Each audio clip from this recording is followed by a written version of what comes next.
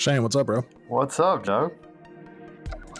So I've got Shane Lantigua with me, and for most people listening, that doesn't mean anything. But for some people listening, they'll know who you are.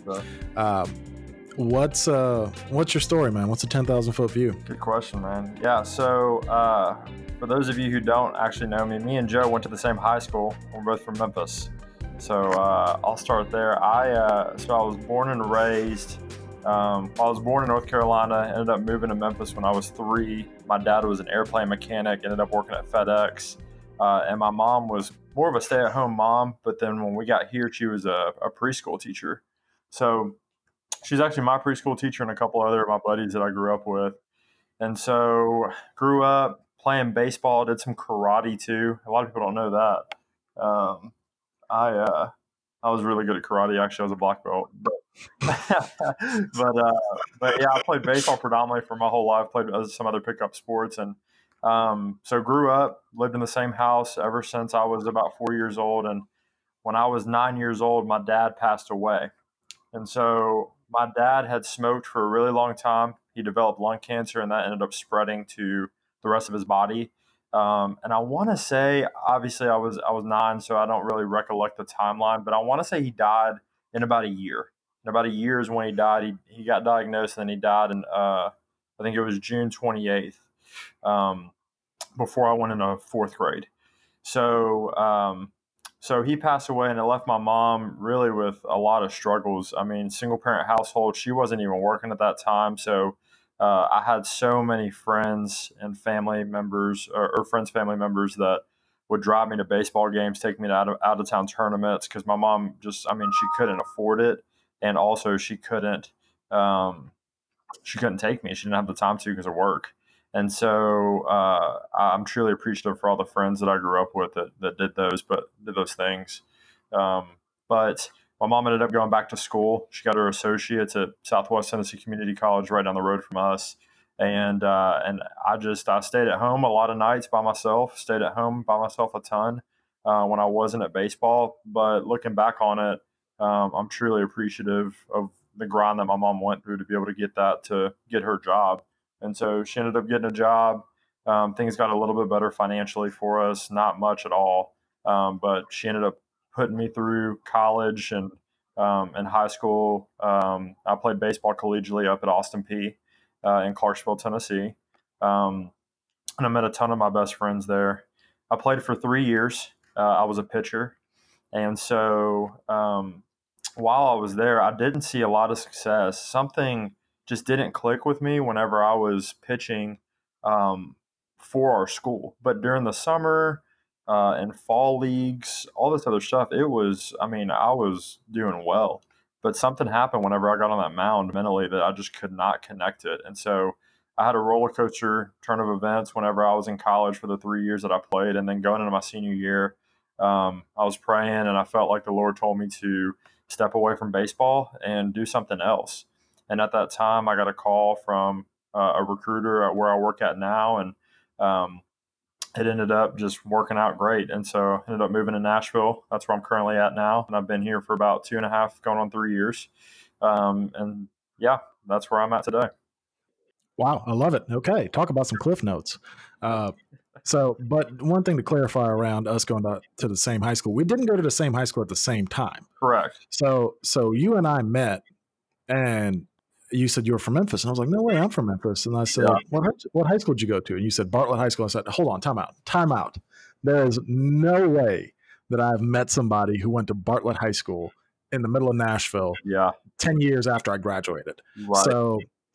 So I do want to harp a lot on that and riff on that theme of, so for folks who don't know, who aren't from Memphis, Bartlett's baseball team is one of the premier teams pretty much in the country. Yeah. From a program standpoint, especially while I was there and while you were there. Just a lot of professional players came out of there, a lot of just high quality individuals. So talk to us about what lessons you learned from that game and that program that transcended into your 20s and into your working career, and just the discipline you learned from that sport. Yeah, good question, good point. So uh, Joe's right. Whenever we were there, our head coach of the team, his name is Phil Clark. He's an absolute legend. He honestly is top two most impactful people in my entire life. And so when I got to high school, he actually I did some lessons with him when I was leaving middle school, and that's the reason I went to Bartlett. Me and all my friends were like, "Wow, this guy is amazing. They win a lot, and I just feel like he could take us to the next level." And to give some background knowledge on Coach Clark, I mean, he coached the USA team back in, I believe, 1994. There's some pro guys like Joe Mauer and Frank Thomas were on these teams, some heavy hitters. And he's won a couple national championships. I know one specifically back in the 90s. But just being under him, I mean, like I mentioned earlier, I didn't grow up with a dad. And so he took that role for me in high school. I had some of my other best friends' dads that have been there the whole time, but he kind of just took me under his wing while I was there, took a lot of care of me and just poured a lot into me. And I mean, he's the guy that's like, hey, if you're not 15 or 30 minutes early, you're late. I remember specifically there was one time that one of our pitchers showed up 1 minute late and he was supposed to pitch in front of some scouts and Coach Clark didn't let him pitch. And that was actually my first varsity start ever. And so that's just the type of guy that he was. He just did not play around and he just instilled consistent hard work and dedication and passion. And another good thing that he gave me was he always preached to us that baseball wasn't the end all be all. And I didn't really, when you're going through high school and going in college, you don't really see that until you stop playing baseball. You don't really know that there's a world outside of baseball. Um, when you until you stop playing. And so luckily with him, he always checked grades every single 9 weeks. Or every single 4 weeks, we'd have an interim come out, and every 9 weeks, I think we'd have the report card. I think I'm right on that timeline. But I mean, if you had below a certain GPA, you were running a lot. And if you got in trouble in school, even barely, you were running. You were running. And so he just instilled so many great lessons in us that carried over. And so, now today I know the effects of waking up really early, eating really clean, treating my body right, filling my mind with the right things. And honestly, it's literally all due to him. So I give him so much credit for the success that I have now in my life, in my professional career, based on what he taught me back in high school. So I remember very vividly you and Willie Shaw had a glove apiece, and you were just throwing a baseball to each other in the middle of a fire alarm on the side of the road in the middle of downtown Nashville, Tennessee. Right. And I remember looking at that and just being blown away, since both of you played college baseball, at how effortless it looked like when you guys were throwing that ball to each other. Yeah. And how you didn't even have to think about catching that ball. Like there was zero doubt in my mind looking at you guys that ball was going to go and hit a car on the road next to you. Maybe that's overconfident. Maybe I just believe in you guys that much. But it was just impressive to me. And you guys didn't even play professional ball. I mean, you stopped at the college level. It's a whole nother level at the professional level. But how would you say that confidence that you have with that ball applies just in regular day-to-day life? Yeah, it's a great question. So baseball is a game of failure. If you talk to any baseball player, when they define it, one of the things they say is it's designed to make you fail. You can go to the Hall of Fame if you have a career where you bat 300. So that out of 10 times, out of 10 at bats, if you get 3 hits, you are a legend. And, if you do that anywhere else, you're like, oh my gosh, that's a 30%. You get a 30% on a test, you're flunking out of college. So it's a really weird dynamic. But you just, when it comes to baseball and any other sport in general, repetition and practice and just a consistent hunger to get better is what leads to that confidence. And so that's another thing that Coach Clark helped us instill was, I mean, we practiced all the time. I mean, we would leave school at, 2:15. We'd have practice starting at 2:45, which gave us enough time to get a snack. And we'd be practicing from 2:45 to anywhere from 5 to 6 o'clock, 4 to 5 days a week. And so we developed so many consistent habits. We were talking about location as a pitcher all the time. Hitters were getting at bats and in the cage all the time. And then college, same thing at Austin Peay. We were practicing, 5, 6 days a week. all the time. And so that led to just confidence, and also rolled over to my professional life too. Doing the same thing over and over again. I know that that can also lead to insanity, but it also leads to just that confidence in that same thing. If you do something the same thing all the time, you're going to know how to do that in a perfect manner at some point. And so when you're talking about me and Willie being out there throwing that ball, I don't have to think twice about throwing a baseball. I just grab the ball, and I just know that because I've done it for 20 years, I'm going to hit Willie in the chest almost every single time. And I would say that that just leads to, repetition in whatever you do and consistent practice, to get better and get more reps in is what leads to that confidence. So let's take it a step back to your dad passing away when you were 9. Um, there's a lot of different routes you could have gone in life with such an event happening at such a young age. I know you mentioned some of your friends' dads. I know you mentioned Coach Clark. What helped you go down the route that you went down instead of another potential route where you lose that guidance, you lose that father figure, you lose that father, quite frankly, and you lose that purpose and mission in life? What helped you stay on the path that you stayed on? Yeah, I think there were a couple of things. One specifically was my mom. Like for us, there was no other option but to keep going. A little background on my family. So my mom and dad are both Dominican. Obviously, most people recognize the Dominican Republic as a good place to go to for your honeymoon, et cetera. But that's it. Outside of that is a really that country's in poverty. So my mom grew up without running water, no electricity, 20 plus hours a day. So did my dad too. And so, living in the same house, my mom views this house as a luxury. And whenever my dad passed away, it was everything that she could do to make sure that we continued to get by and she put food on the table. And so I never even had that thought of, hey, I'm going to go do this, or I'm going to get involved in this with this group, etc. She just kept me on the right path all the time. Hey, continue to be hungry in school, get straight A's, because if you don't get straight A's, I'm whooping you. You got to continue to get better at baseball. That could potentially be your way out, because that's the way out for a lot of Dominicans. And so all these things that she instilled in me just continued to develop and progress. And being around the friend groups that I was around, I was really blessed and privileged to be around a lot of guys that had the same focuses and intentions on getting really, really good at baseball, to hopefully go to the next level after high school, as well as just the other friend groups that I had with people I went to school with. I wasn't surrounding myself with people that would lead me down a bad path.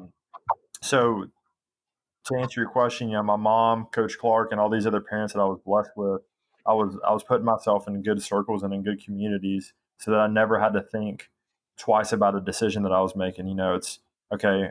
I'm either going to go hang out with this friend group and do this, or I'm going to stay at home. It was never I'm going to go do something that could potentially lead to my demise, and I'm really grateful for that, because I do have a lot of friends that have had parents pass away, and they go down a really dark path when it comes to drugs and alcohol abuse, and just some other violence. And so I completely credit the Lord for putting the specific people He put in my life, to be able to not go down that bad path. So would you say you just had a heightened sense of responsibility as soon as your dad passed away? Yeah, and it's funny. I was thinking about this right before we hopped on here. It's called millennial manhood, and that's something that I had to develop right whenever my dad passed. I mean, when I was 9 years old, I was considered the man in the house, literally. I don't have any siblings. I don't have any family that lives close to me. I just had an aunt recently move to Bartlett. So probably about 6 years ago. So it's just me and my mom. It's always been Thanksgiving by ourselves, Christmas by ourselves. I'd go to some friends' houses during Christmas or Thanksgiving just to spend some time with them too and their families, and they took me in. So it was, yeah, there was a super heightened sense of awareness, and that's another thing is a lot of people say that I'm pretty mature for my age, when it comes to the way I carry myself and handle it. It's because I had to turn into an 18-year-old essentially when I was 9. I had to make the right decisions. I had to make sure I was on top of this and on top of this, because my mom wasn't holding my hand every 2 seconds. She, like I mentioned earlier, she was gone most of the time due to school and work. And so it was me having to get back here and cook the food that she made for me and lock up the doors and clean the house and do all these other things and mow the lawn. And so, yes, I do think that having to do all those things so early on developed me into a man quicker than most people have to turn into a man and start taking more responsibility. Well, and so much of becoming a man is trial and error, Right. and just figuring it out, and screwing up along the way. It's just a matter of how do you put yourself in a position to give yourself the largest statistical probability of success in life in Yeah. general. So let's talk about something regarding your family heritage. So your family's Dominican. How old were you with the first time you went to the Dominican? I was 6 years old first time I went. Okay. Was that the only time you went? Yeah, because like I mentioned, my dad passed away when I was 9, and so things got really hard financially. And for us to get plane tickets to go down there and spend a week there, it just did not make sense. Be going on some credit cards, so I haven't been back since I was 6 years old. So when you were 6 and you went to the Dominican for the first time, what did you learn about life as a 6-year-old? Yeah, it's funny. I was talking to this about. I was talking about this the other day to somebody. I remember a lot of things distinctly. When we went down there, I remember taking baths with my cousins, and we were in the tub, and there was no hot water that would come from the faucet, and so they would get pots and fill them up from the kitchen sink because that was the warmest water they had, and we had no power, and so they'd fill those up, and we'd put soap on ourselves and shampoo or whatever we had, and they'd come and douse us in water until we took our bath, quote unquote. That stuck out to me a lot. There was really no power. When I hung out with my family, we would play baseball on the street. People. I don't think people really grasp that what that's like. You just imagine here in America. Yeah, like back in uh, the 1930s, these kids in New York, they played baseball in the middle of the street. Well, nobody does that. Nobody does that anymore. You go to a field, whether it's a soccer field or a baseball field or whatever, that's where you play baseball at. We were playing in the middle of an apartment complex on the parking lot. And the reason we stopped the game is because my cousin hit what we call a home run, but we call it a home run just because he hit it second story and blew out a window. And we all ran inside and we lost the ball and we were using a 10-year-old bat, and that's what it was. So, I mean, the water's beautiful. It's a great place to vacation and everything, but I don't think a lot of people realize how poor those people are. My mom grew up and she was eating, a slice of bread and a couple eggs every single day, and she would take the bus an hour or so into town in the morning and come back really late at night, help my mom and her brother out. And I mean, she barely slept, barely ate, and she just did what she could to get by. And it's just a different dynamic, man. It's so crazy. We're so privileged to just be living here in America, and I see a lot of people take that for granted. But when I went down there, I just realized that when I was 6, I was like, my gosh, like we were so lucky to get what we get, and the dollar means so much more here than it does in pesos there, and it was just crazy, man. It was a really humbling experience for me to actually witness what my mom had been talking about the years leading up until we went. So you talked about being privileged and just lucky to live here, which I agree with you because I've seen it. I've seen it myself, and I still think this is the best place on earth to have opportunity, even though we've got more than enough problems here. But you experience that as a 6-year-old, then you experience your father's death as a 9-year-old, and you're just all on your own there. When you envisioned your life 20 years in the future, I mean, what did you envision? Did you ever want to go back there and help folks? Did you want to show your kids someday where your family comes from? Did obviously you probably thought you were going to be a professional ball player. Um, what does that vision look like today as a man, as a developed human being? Yeah, good question. So yes, I did have those thoughts. I mean, growing up, the primary contact I had with most of my family was just phone calls. If my family wasn't in the Dominican, they were either Miami, Orlando area, and down in Florida, or they were in New York. And so I've went to New York once specifically to visit family. The rest has been for baseball. Went to Miami once when my dad was living to visit some of my family down there too. But growing up, I was always the kid that every time my family asked me, "Hey, what are you going to do?" And it's like, "I'm going to be the president. I'm going to be a doctor. I'm going to be this." And I wanted to be Mm. all these things. And I had straight A's. I had like one B going into college or whatever it was. Um, I just knew that I wanted to, you know, create a different dynamic for my family tree than what has previously been going on. And so when I've been thinking about what I want in the future, I mean, I haven't seen my grandma. She's probably the closest one, and I saw her. She would live with us for a couple of years at a time, and then go back and come back, etc. I haven't seen her in years, man. It's been freshman year of college was the last time I saw her. So for me, that's uh, about 6 years now, and or yeah, almost 7 years. And outside of that, the only other family member I've seen is my aunt. And so I do want to go back and give back to the family that I can find down there, which is probably be really tough. I know some have added me on Facebook here and there recently, just through friends of friends and mutual friends, and social media works. But I do want to take my family down there just to show them what it's like to not live in America and live somewhere where you have to fight and scrap and grind for every single meal. And if you go down the wrong path, I mean, it's just there's a high crime down there, and you can get sucked up in it real quick, because there's a lot of people down there that'll promise you food, promise you, getting out of the country, et cetera. And most of those people just don't. So yeah, I do envision myself taking my family down there, giving back to that community, and helping change other family trees down there too.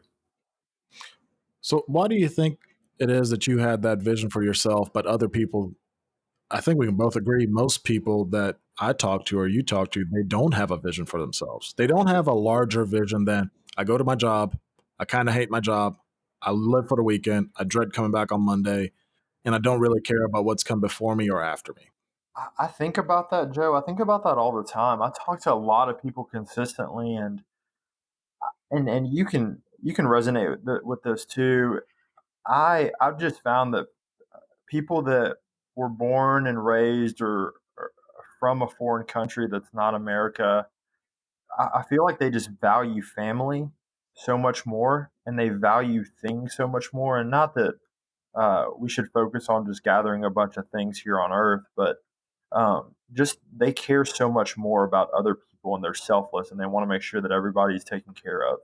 And the more and more I talk to people who are from different countries, the more and more I find that they care much more than most Americans do, to be honest. And I'm not sure why that is. I feel like uh, in our country, I feel like there's a lot of hand holding.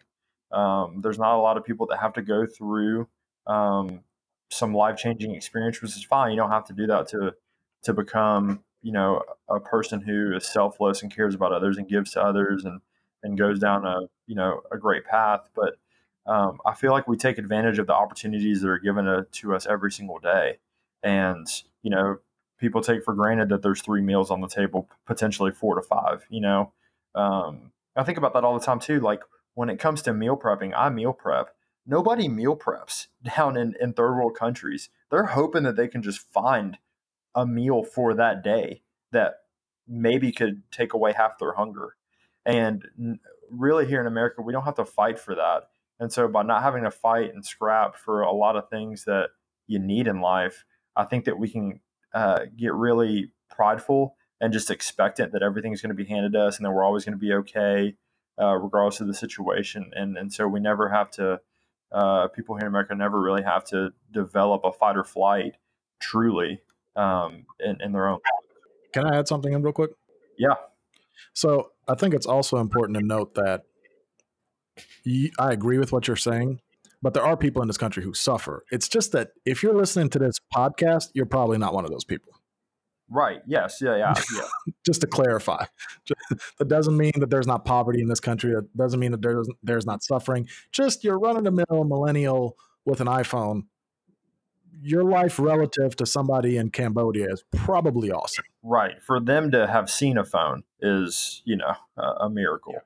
I completely agree with you. There's a lot of suffering in this country, but you're exactly right. I can echo that. Yeah, it's just that averages across the board. People live really, really nice lives. And it's more of those things where, philosophically, you start thinking through it and you're like, man, what is it about us as a generation? And I would actually say millennials overall are probably more compassionate than generations before them, in a lot of ways. We don't really want to be part of the machine as much as generations before us. I see a lot of entrepreneurial spirit. However, with that entrepreneurial spirit, I also see a lot of fear because people feel like they don't have the capital or the capacity or the opportunity as they did in the past to take advantage of that entrepreneurial spirit. So they've got the idea, but they're not executing. And to me, that's part of that lack of vision, because unless you execute and take a risk, there's no potential reward on the back end. Yeah, I agree with that too, because I think a lot of people don't have that blind faith. And it is blind, but to a degree. We can write vision statements for where we want ourselves to be, and we can execute on those. And so they're not blind completely, because you know where you want to end up. But taking that first step, especially an entrepreneurial standpoint, is very scary. And a lot of people, just like you said, are very timid, and they don't, because they're fearful of what's to come. And so they succumb to, a life that they don't want to live. So how do you get to that blind faith? Personally, for me, I believe in Jesus, and being faithful in that standpoint has allowed me to just take huge leaps of faith. For me to quit baseball when I thought that I don't want to be seen as a quitter, for my life, that was a huge leap of faith, because I had this other plan that I was going to these interviews for to attain an internship, which led to my career, but I had no idea what was going to happen. I didn't know if I was going back to Memphis. I didn't know if I was going here. And so there's been a lot of points in my life where I've kind of just stepped out. And the more and more that you step out, once you take that first step in one thing that you have blind faith in, it becomes more of a second nature for you to do that. So the very first time, and I can't recall the very first time I did it when I was younger, but I know I took a leap of faith somewhere, and I was like, oh, okay, that wasn't that bad. I got hurt a little bit, but I ended up doing this. Okay, so let me take another step. Let me take another step. And now it's just sprinting. It's I just believe that the Lord has a calling on my life, and He has a road that He's taking me down. And yes, there's going to be tons of ups, tons of downs. It's going to be a roller coaster, but I know what's going to be on the other side. And so I'm not scared to take a leap of faith. Yeah, and I think that can apply also, even though I agree with you, I am a religious man, and I'm on board with what you just said, just to contextualize it for folks who are listening who may not be. It's that leap of faith. You have to be okay with the potential consequences of your actions if you want the potential benefits. And people focus so heavily on the potential consequences that they obsess over it to where they get timid and they don't take that leap of faith. And quite frankly, most individuals, the life that they want to live, it's just a little bit of discomfort away. So most folks are like, oh, I want to start this business, or hey, I want to get my real estate license, or hey, fun fact, most of those things you don't even have to quit your day job to do. You can do it as a side hustle, build it up, and then quit. Get your feet wet.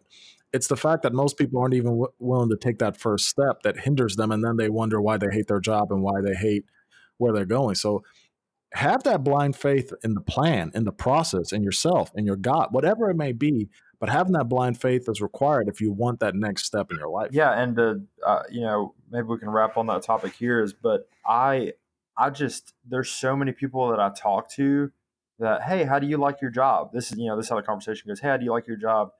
Well, if something else comes along, I'll definitely take it. Oh my gosh, can't believe I'm gonna be there tomorrow. Like, can't wait for Friday or Saturday. And that just scares the crap out of me. I would never want to be that person. And I feel like if you are that person, you need to go find something that you love, and you need to do it.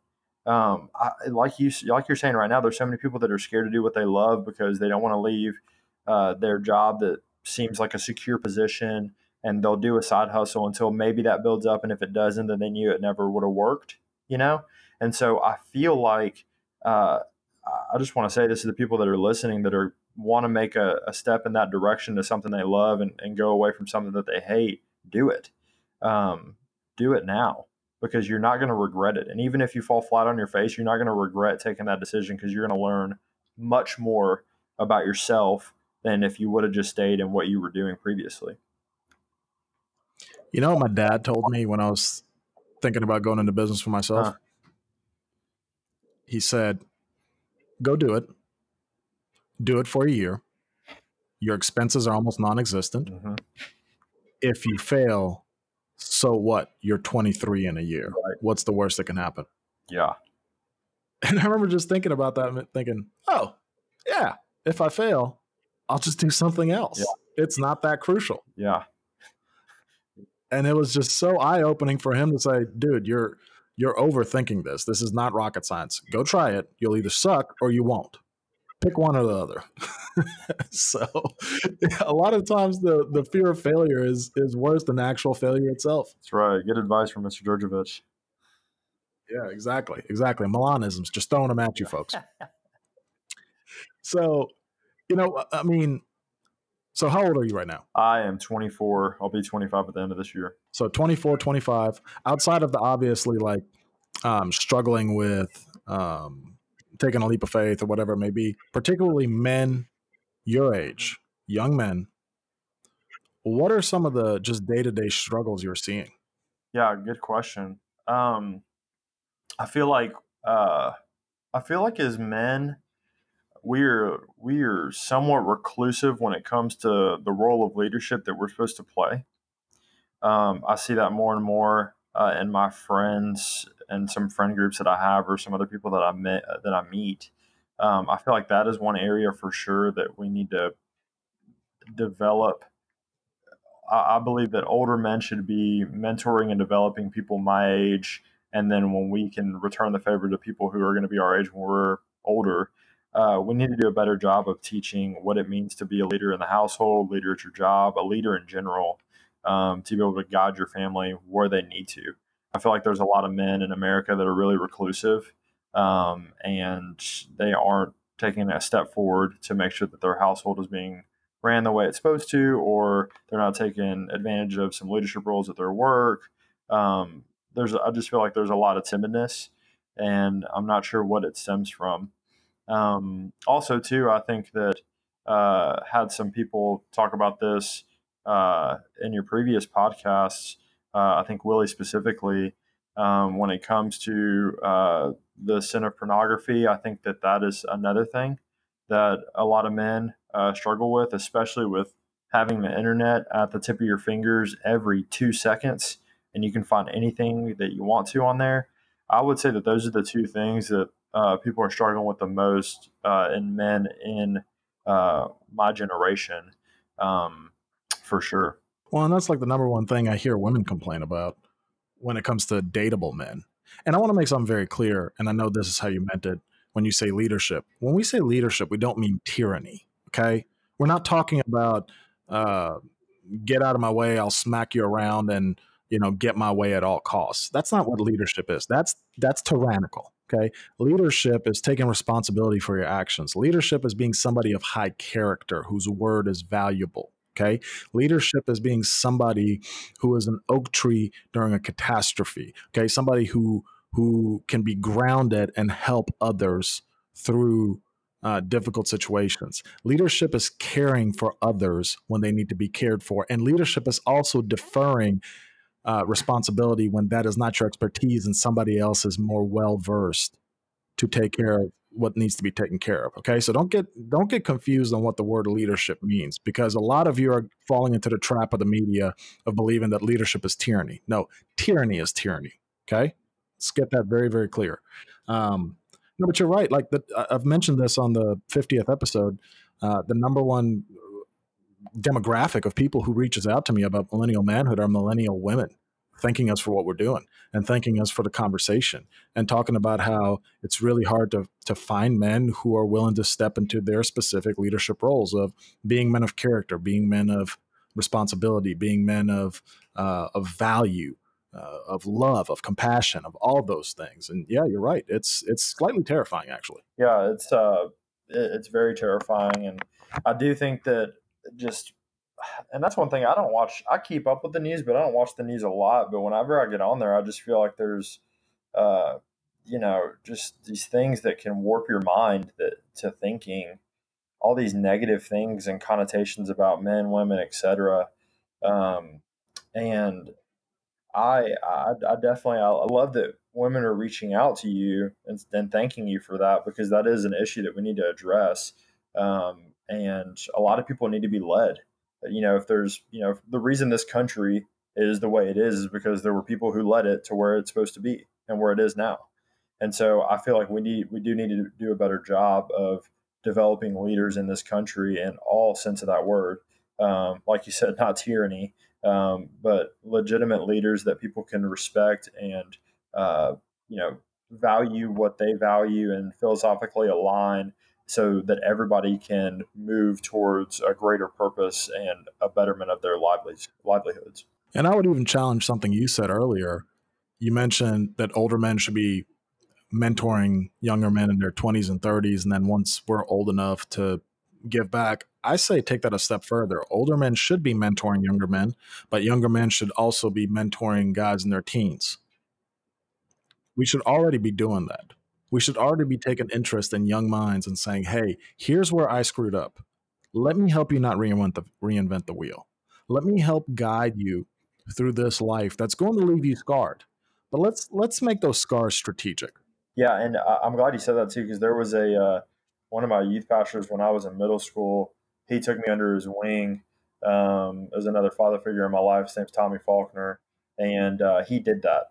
He had a son that was around my age too, but when I was in middle school, he took me and taught me a lot of things that were valuable lessons in my life. So I definitely agree with that. We should be doing a better job of, even me included. I'll speak for myself, preaching to the choir. I need to be, impacting the community for kids in elementary, middle, and high school to make sure that they're coming out and making the right decisions. So we're coming up on time, but I'm loving the conversation. But you probably know what's about to hit you, what question is about to hit you. So you go back to 18-year-old Shane, all right, wide-eyed, bushy-tailed. Look, fresh out of Bartlett, fresh out of feeling like he's on top of the world because he's part of one of the best baseball programs in the country, going to Austin Peay. You're a college athlete. You've got name recognition, probably a little bit of an ego, etc. What's one piece of advice you give yourself at 18, knowing all that you know about yourself and knowing all that you know?